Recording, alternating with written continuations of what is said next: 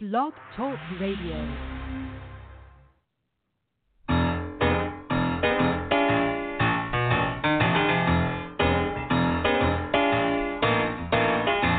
You're listening to The Catch with John Fisher on Blog Talk Radio, connecting life to faith. The world is trying to get it together, trying to help their fellow man, hoping we can make it better. Do you really think we can?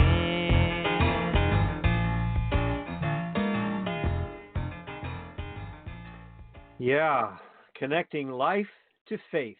That's what we like to do here at The Catch. We do that every day with a reflection that I write in the mornings that you can get via email. And you can sign up for that if you haven't yet. And that's 5 days a week. You'll get it free in your email.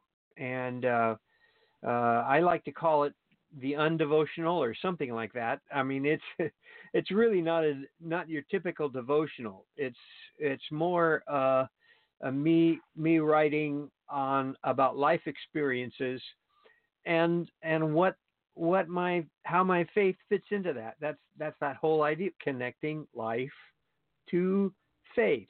So we try to be honest about life here at The Catch, and then honest about our faith as well.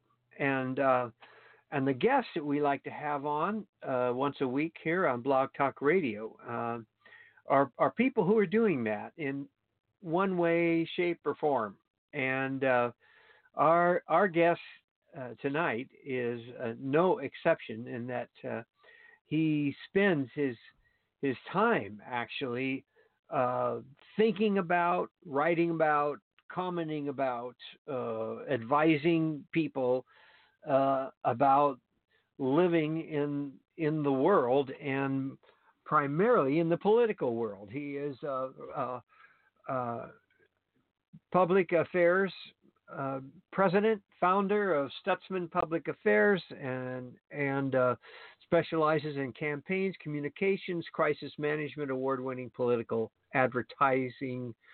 And Rob was deputy chief of staff for communications to Governor Arnold Schwarzenegger. We're going to have to talk about that sometime. But at any rate, it is great to have Rob back. And personally, the real prize that we have here at The Catch is that Rob is also on our board of directors. So, Rob, welcome back to The Catch. It's been a while, but it's great. Yeah, great to have you back. Good to be back. Okay, I'm thinking these questions pop up in my mind a lot, and in reading back through your bio, and I was excited to remember that your name pops up often in. I know I've seen it quite often in the LA Times. They must call you up and ask you what you think about this or that, and what are you doing along those lines right now that might be interesting to us and to our listeners? Well, probably the most active I've been this year in this election cycle has been the Washington Post has invited me to do some commentary pieces on the presidential race. So I've been focused on writing commentary or explanation opinion pieces on the Democrat field so far this year. Can you give us an idea? Can you give us a quick sampling maybe of something sure. that you might be writing about or thinking about on those lines?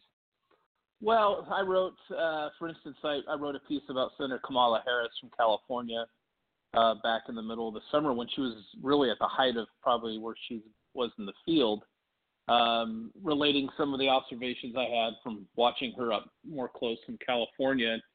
That piece, we say in the business, has aged well. I suggested she needed to find a different gear, and on the day that we are recording this, she's announced that she's dropping out of the race.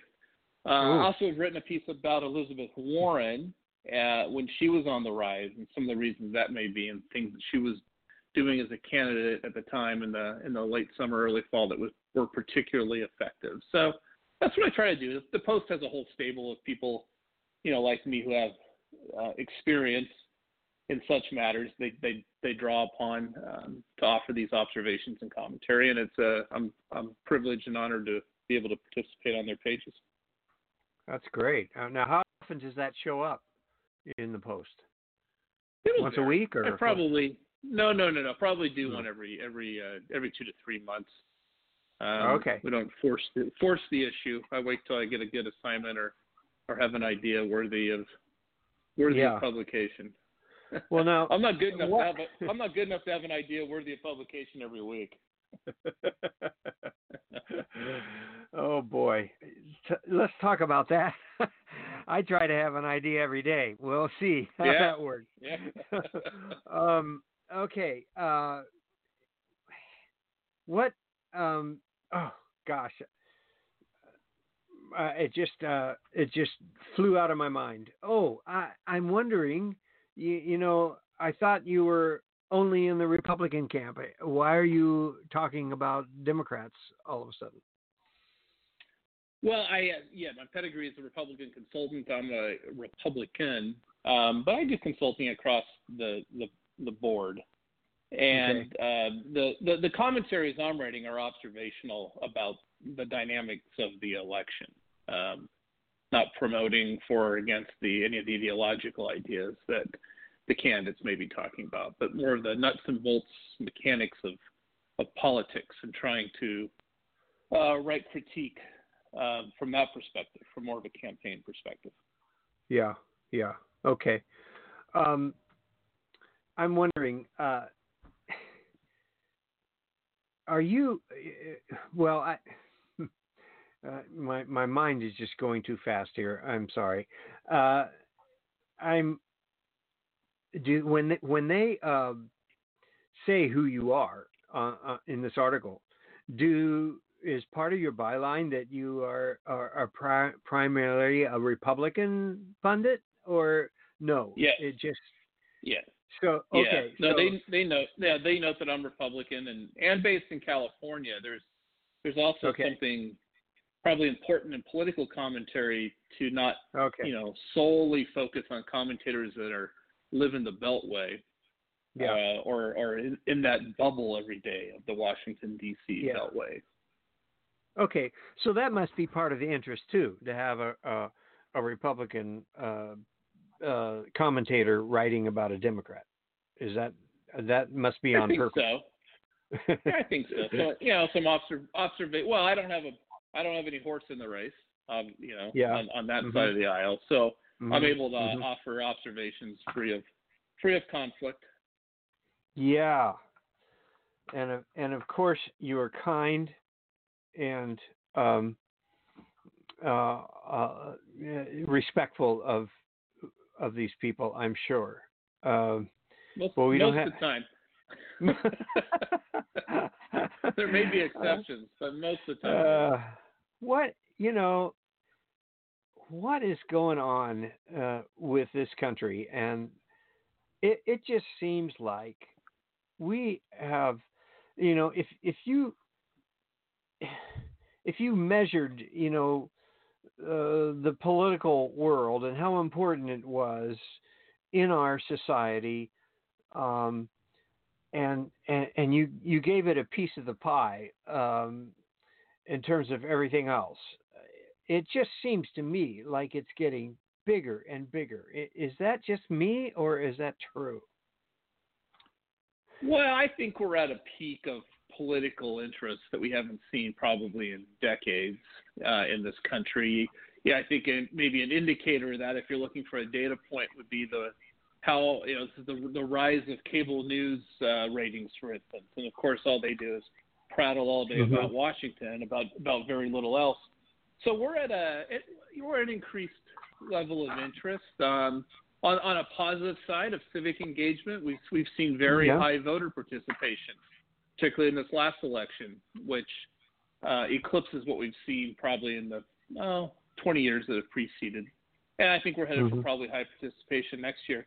So there's no question we're at a higher level of interest. Obviously, things that are unusual, no matter what you may think of the president, I think it's fair to call these times unusual for the White House. You know, that draws a daily spectacle of attention, not necessarily always important and substantive, but it certainly is what the country's become somewhat obsessed with. And for the first time, there's a president who, makes sure he says something every day and uses social media to say it. So some of this is manifestations of our politics in times that are changing in terms of mass media as well.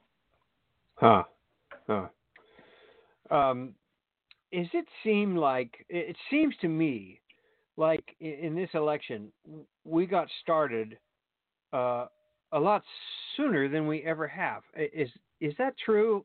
It felt like that. I mean, even the first Democratic debate, it was like, wait a minute, when is the election? Is that right? Did we start earlier, or has it always been like that?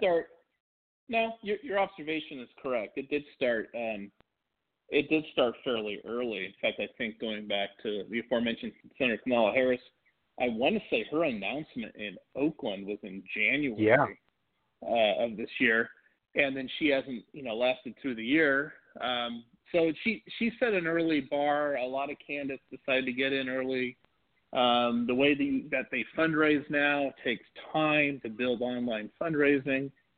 Sooner the better. Now we've seen a late entry like Mike Bloomberg, who doesn't have to go raise that money, or Tom Steyer. They just write checks. So there's different strategic reasons for when to get in and when or to wait. But for some perspective, I believe Bill Clinton entered the race in October of 1991, and of course ended up being the nominee, and was not a self-funding type candidate. So we're in an era where this all seems to begin much sooner than it used to. Yeah, I mean, I'm already tired of it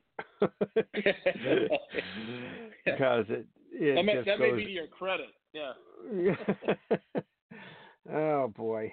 Well, and then of course there's the whole matter of Christians, not only Christians involved in politics, but how the political candidates see Christians, how they look at Christians as a basis for the votes that they're going to get, and then you've got candidates lining up, and you got people lining up behind the candidates, and we all want certain things through the political process, which is so flawed. What are we doing here? And have we just gotten in too deep as Christians? Do you think in this whole process? Well, so I'm always careful here to segregate different groups of Christians. Right. Pew Research, in their study on religious life in America, which is actually some really good, fine work, they say there's roughly 20 million Americans that say that faith is the most important or a primary important thing in their lives. Well, polling suggests that the so-called evangelical base for Trump is somewhere in that 10 to 11 million. So basically, you're talking about maybe half of the people that see, put faith as the primary, most important thing in their lives in the United States, make up this evangelical base for Trump. And then that word evangelical becomes interesting because when that gets brought up in polling, people must either identify or not identify. They self-select into that category. And there's somewhat of a downtick in people that identify as evangelical, and I think the common sense thinking there is that there are some conservative Christians who don't want to be identified that way because of what the word has come to mean politically.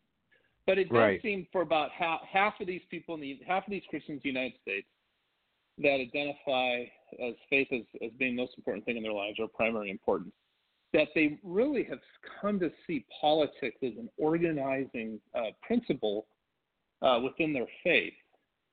And that raises, I just think that begins to raise interesting questions as to why and how much, is there a reliance that creeps in upon government or upon believing that government actually is necessary to give you certain things that are important to your faith.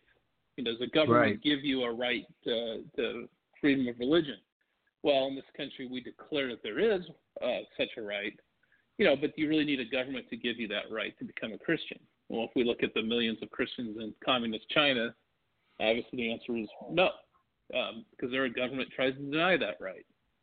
Yet, obviously, the ability for people to follow Christ and oppress, countries is very real. You can still make those individual choices. So it's almost as if we're starting to culturally. My observation is that for evangelical Christians, really ascribe too much power and import to government and politics as to what it really means for their ability to be who they are and to basically have a culture that they feel comfortable with and can identify with. By the way, John, I think it's very self-absorbed is my other concern. I think I remember your wise friend Oz Guinness on this very program some years ago talking about the importance for Christians in the public square to be active advocating for others and other people's rights. And I think if you step back and look at the sketch or the caricature of Christians active in the public square in this country, it overwhelmingly seems that they're interested in advocating for what are perceived to be their own rights. Their own rights. And it's kind of extend that to a New Testament context, and it's just hard to see where that's what Christ's direction to us was, to get out there and stick up for ourselves. Yeah. As opposed to the poor and the children and the widows. Right. Boy, it's just I don't know. What gets confusing too is that with politics, everything seems to come down to a few issues, and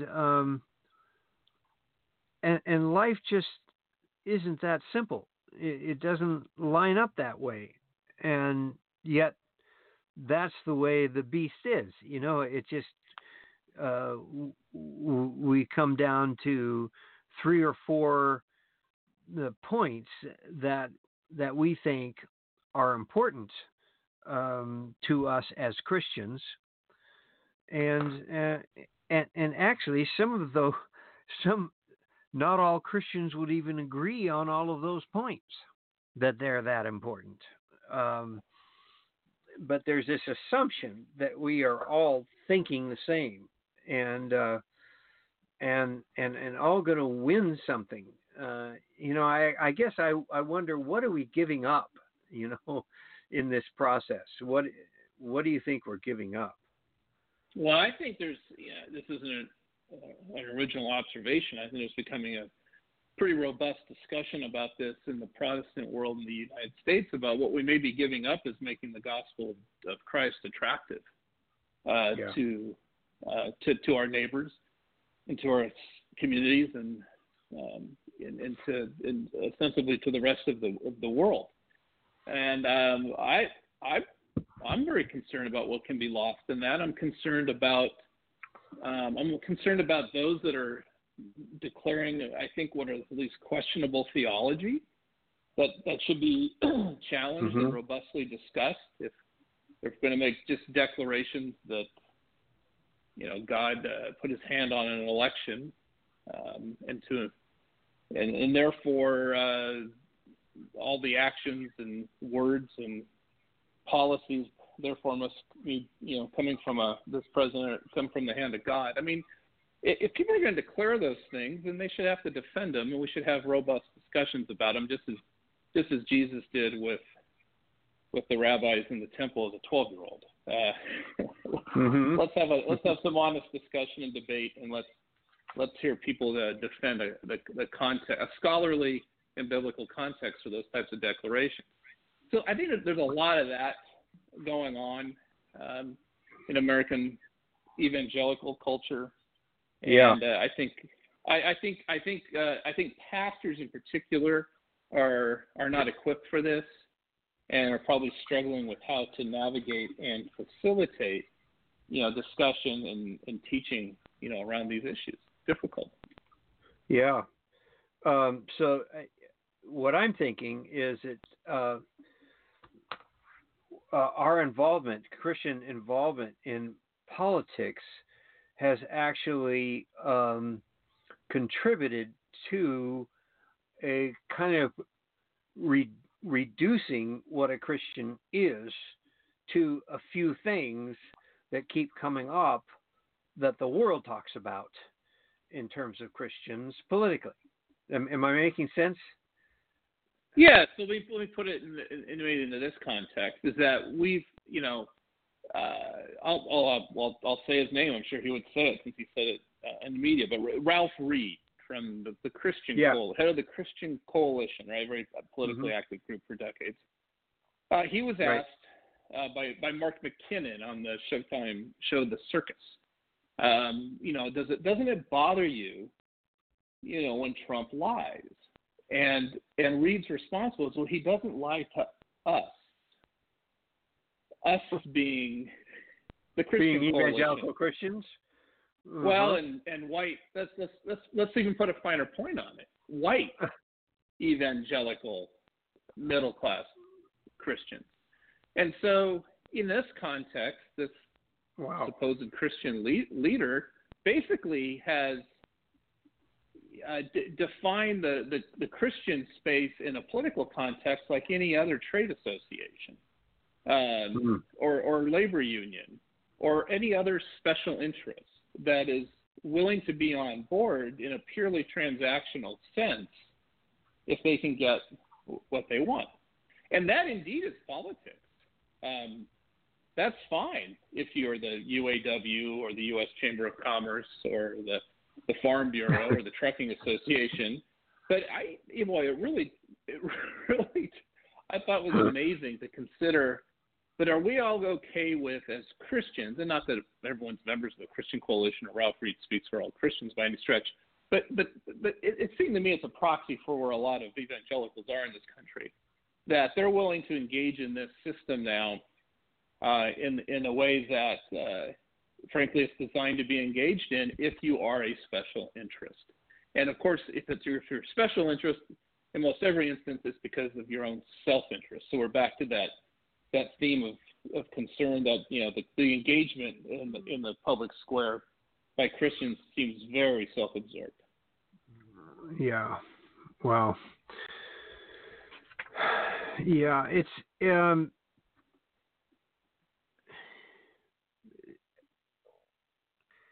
I wonder sometimes if we can we disengage? It seems to me we have gotten so far in that it's hard to get out, because now we have been defined. We've been defined by the world. And so even if we decide, hey, let's pull out of politics and just start talking about the gospel, we don't really know whether anybody is going to hear that message, or they're going to keep hearing the message they've got us pigeonholed into already.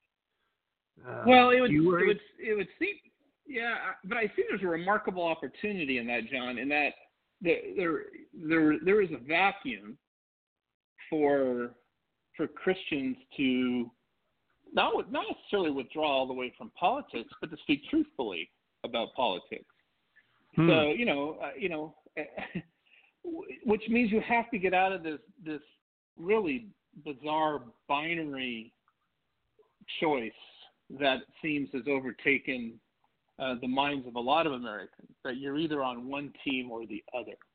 Right. And instead of the notion that, well, both teams are created by man to participate in a system devised by men in a fallen world, therefore, maybe it'd be better to have a critical perspective of both sides.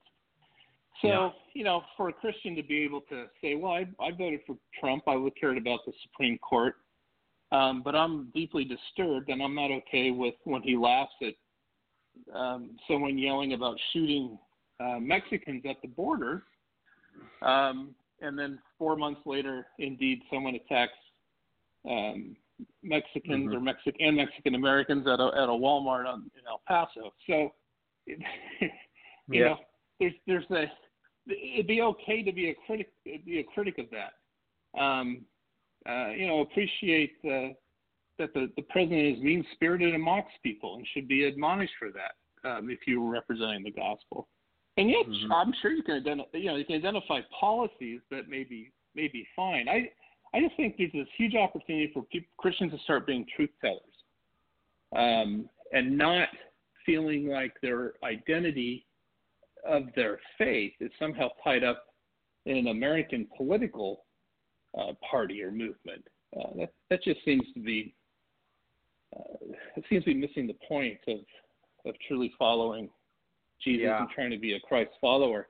But I just, where is everybody? I have to say I'm disappointed. I think a lot of prominent pastors in this country probably feel that way and aren't saying a whole lot. I think there's a great opportunity here to, for the sake of the gospel, lead a lot of people of faith into a broader, healthier perspective of how to engage in our politics of the day. Yeah. Do you think that's possible? I mean, I think that would be unreal to have Christians having open engagement even with each other, talking openly about these issues in politics, and having an environment where, as Christians, we're not all one party or the other. We're both, and the world can see us interacting with one another, and we could actually teach something in terms of kindness and respect and civility and all the things we don't have in the world right now, yet should be in the church. I guess, am I being too idealistic? I think for one, I think the leaders in American Christianity, especially conservative or on the conservative side of all that, who would normally have convened that type of discussion or conversation over the last couple of decades, are not available to that. Many of them are part of what I would identify as the problem. So I think part of the vacuum is the opportunity for others to do that, and I think they exist. I think there are prominent pastors with those types of audiences that could actually organize and try to do something to set the table for these types of discussions. And again, the discussion isn't necessarily be in the context of politics, but the discussion of the reputation of the gospel as lived out by Christians during these times. And and that may lead us to some of our interaction with politics on the natural, but I think it flows downhill from this broader question and concern about really truly being evangelical. Yeah. Well, gosh, time goes very fast on these shows, and we are coming up to the conclusion here. What would you say to us, just the average guys, in the middle of this circus, going on as Christians who want to be faithful to Christ, and what do we do, and what can we do to help create a better environment, and to help communicate the gospel, the true gospel of Jesus? What would you say? I know the huge question, but I think there's an easy answer to that everyone can do, and that is to go back and study Christ's parables, especially that of the Good Samaritan, and ask yourself, what's the present day context, the practice, what's being preached by Christ himself in that parable. And I think there's other parables that would be instructive on that front as well. So I'd say let's turn to the gospel and pay attention to the letters in red. And I'm not asking anyone what to conclude, but suggesting that this would be a good practice. This would always obviously be a good practice, but for these days in particular, open your mind and your heart and ask yourself to be guided for a meditative and prayerful time in those parables, and try to apply it to current situation and see what you come away with. Great. That's great. So one last question. What do we do when someone finds out we're a Christian and they say, "Oh, you're one of those"? Well, I guess you get to ask the follow-up. Well, what is one of those? Look, any question like that's going to be a great opportunity for discussion. Great. And hopefully for most people, it comes around to not describing the organization they're in, called Christianity, but comes back around to sharing about a personal relationship with Christ and what it means in your own life to follow Jesus. And hopefully that breaks down that barrier that not all Christians would be simply characterized by what mass media may determine that they are. Wow, fantastic, Rob. It was great conclusion. Great to have you, and I'm so glad you are where you are in the public world, and as a believer and as a follower of Christ, and we will continue to pray for you. As I will for you and the Catch, John. Yeah. And thank you for your ministry that touches so many. Beautiful. Okay, Rob. God bless. Thank you so much. Thank you, my friend. All right. Well, there you have it, folks. That was so good, huh? Red letters. Walk with Jesus. Tell people about the Lord. Get back to the truth. Yeah. Whew. Join us next week.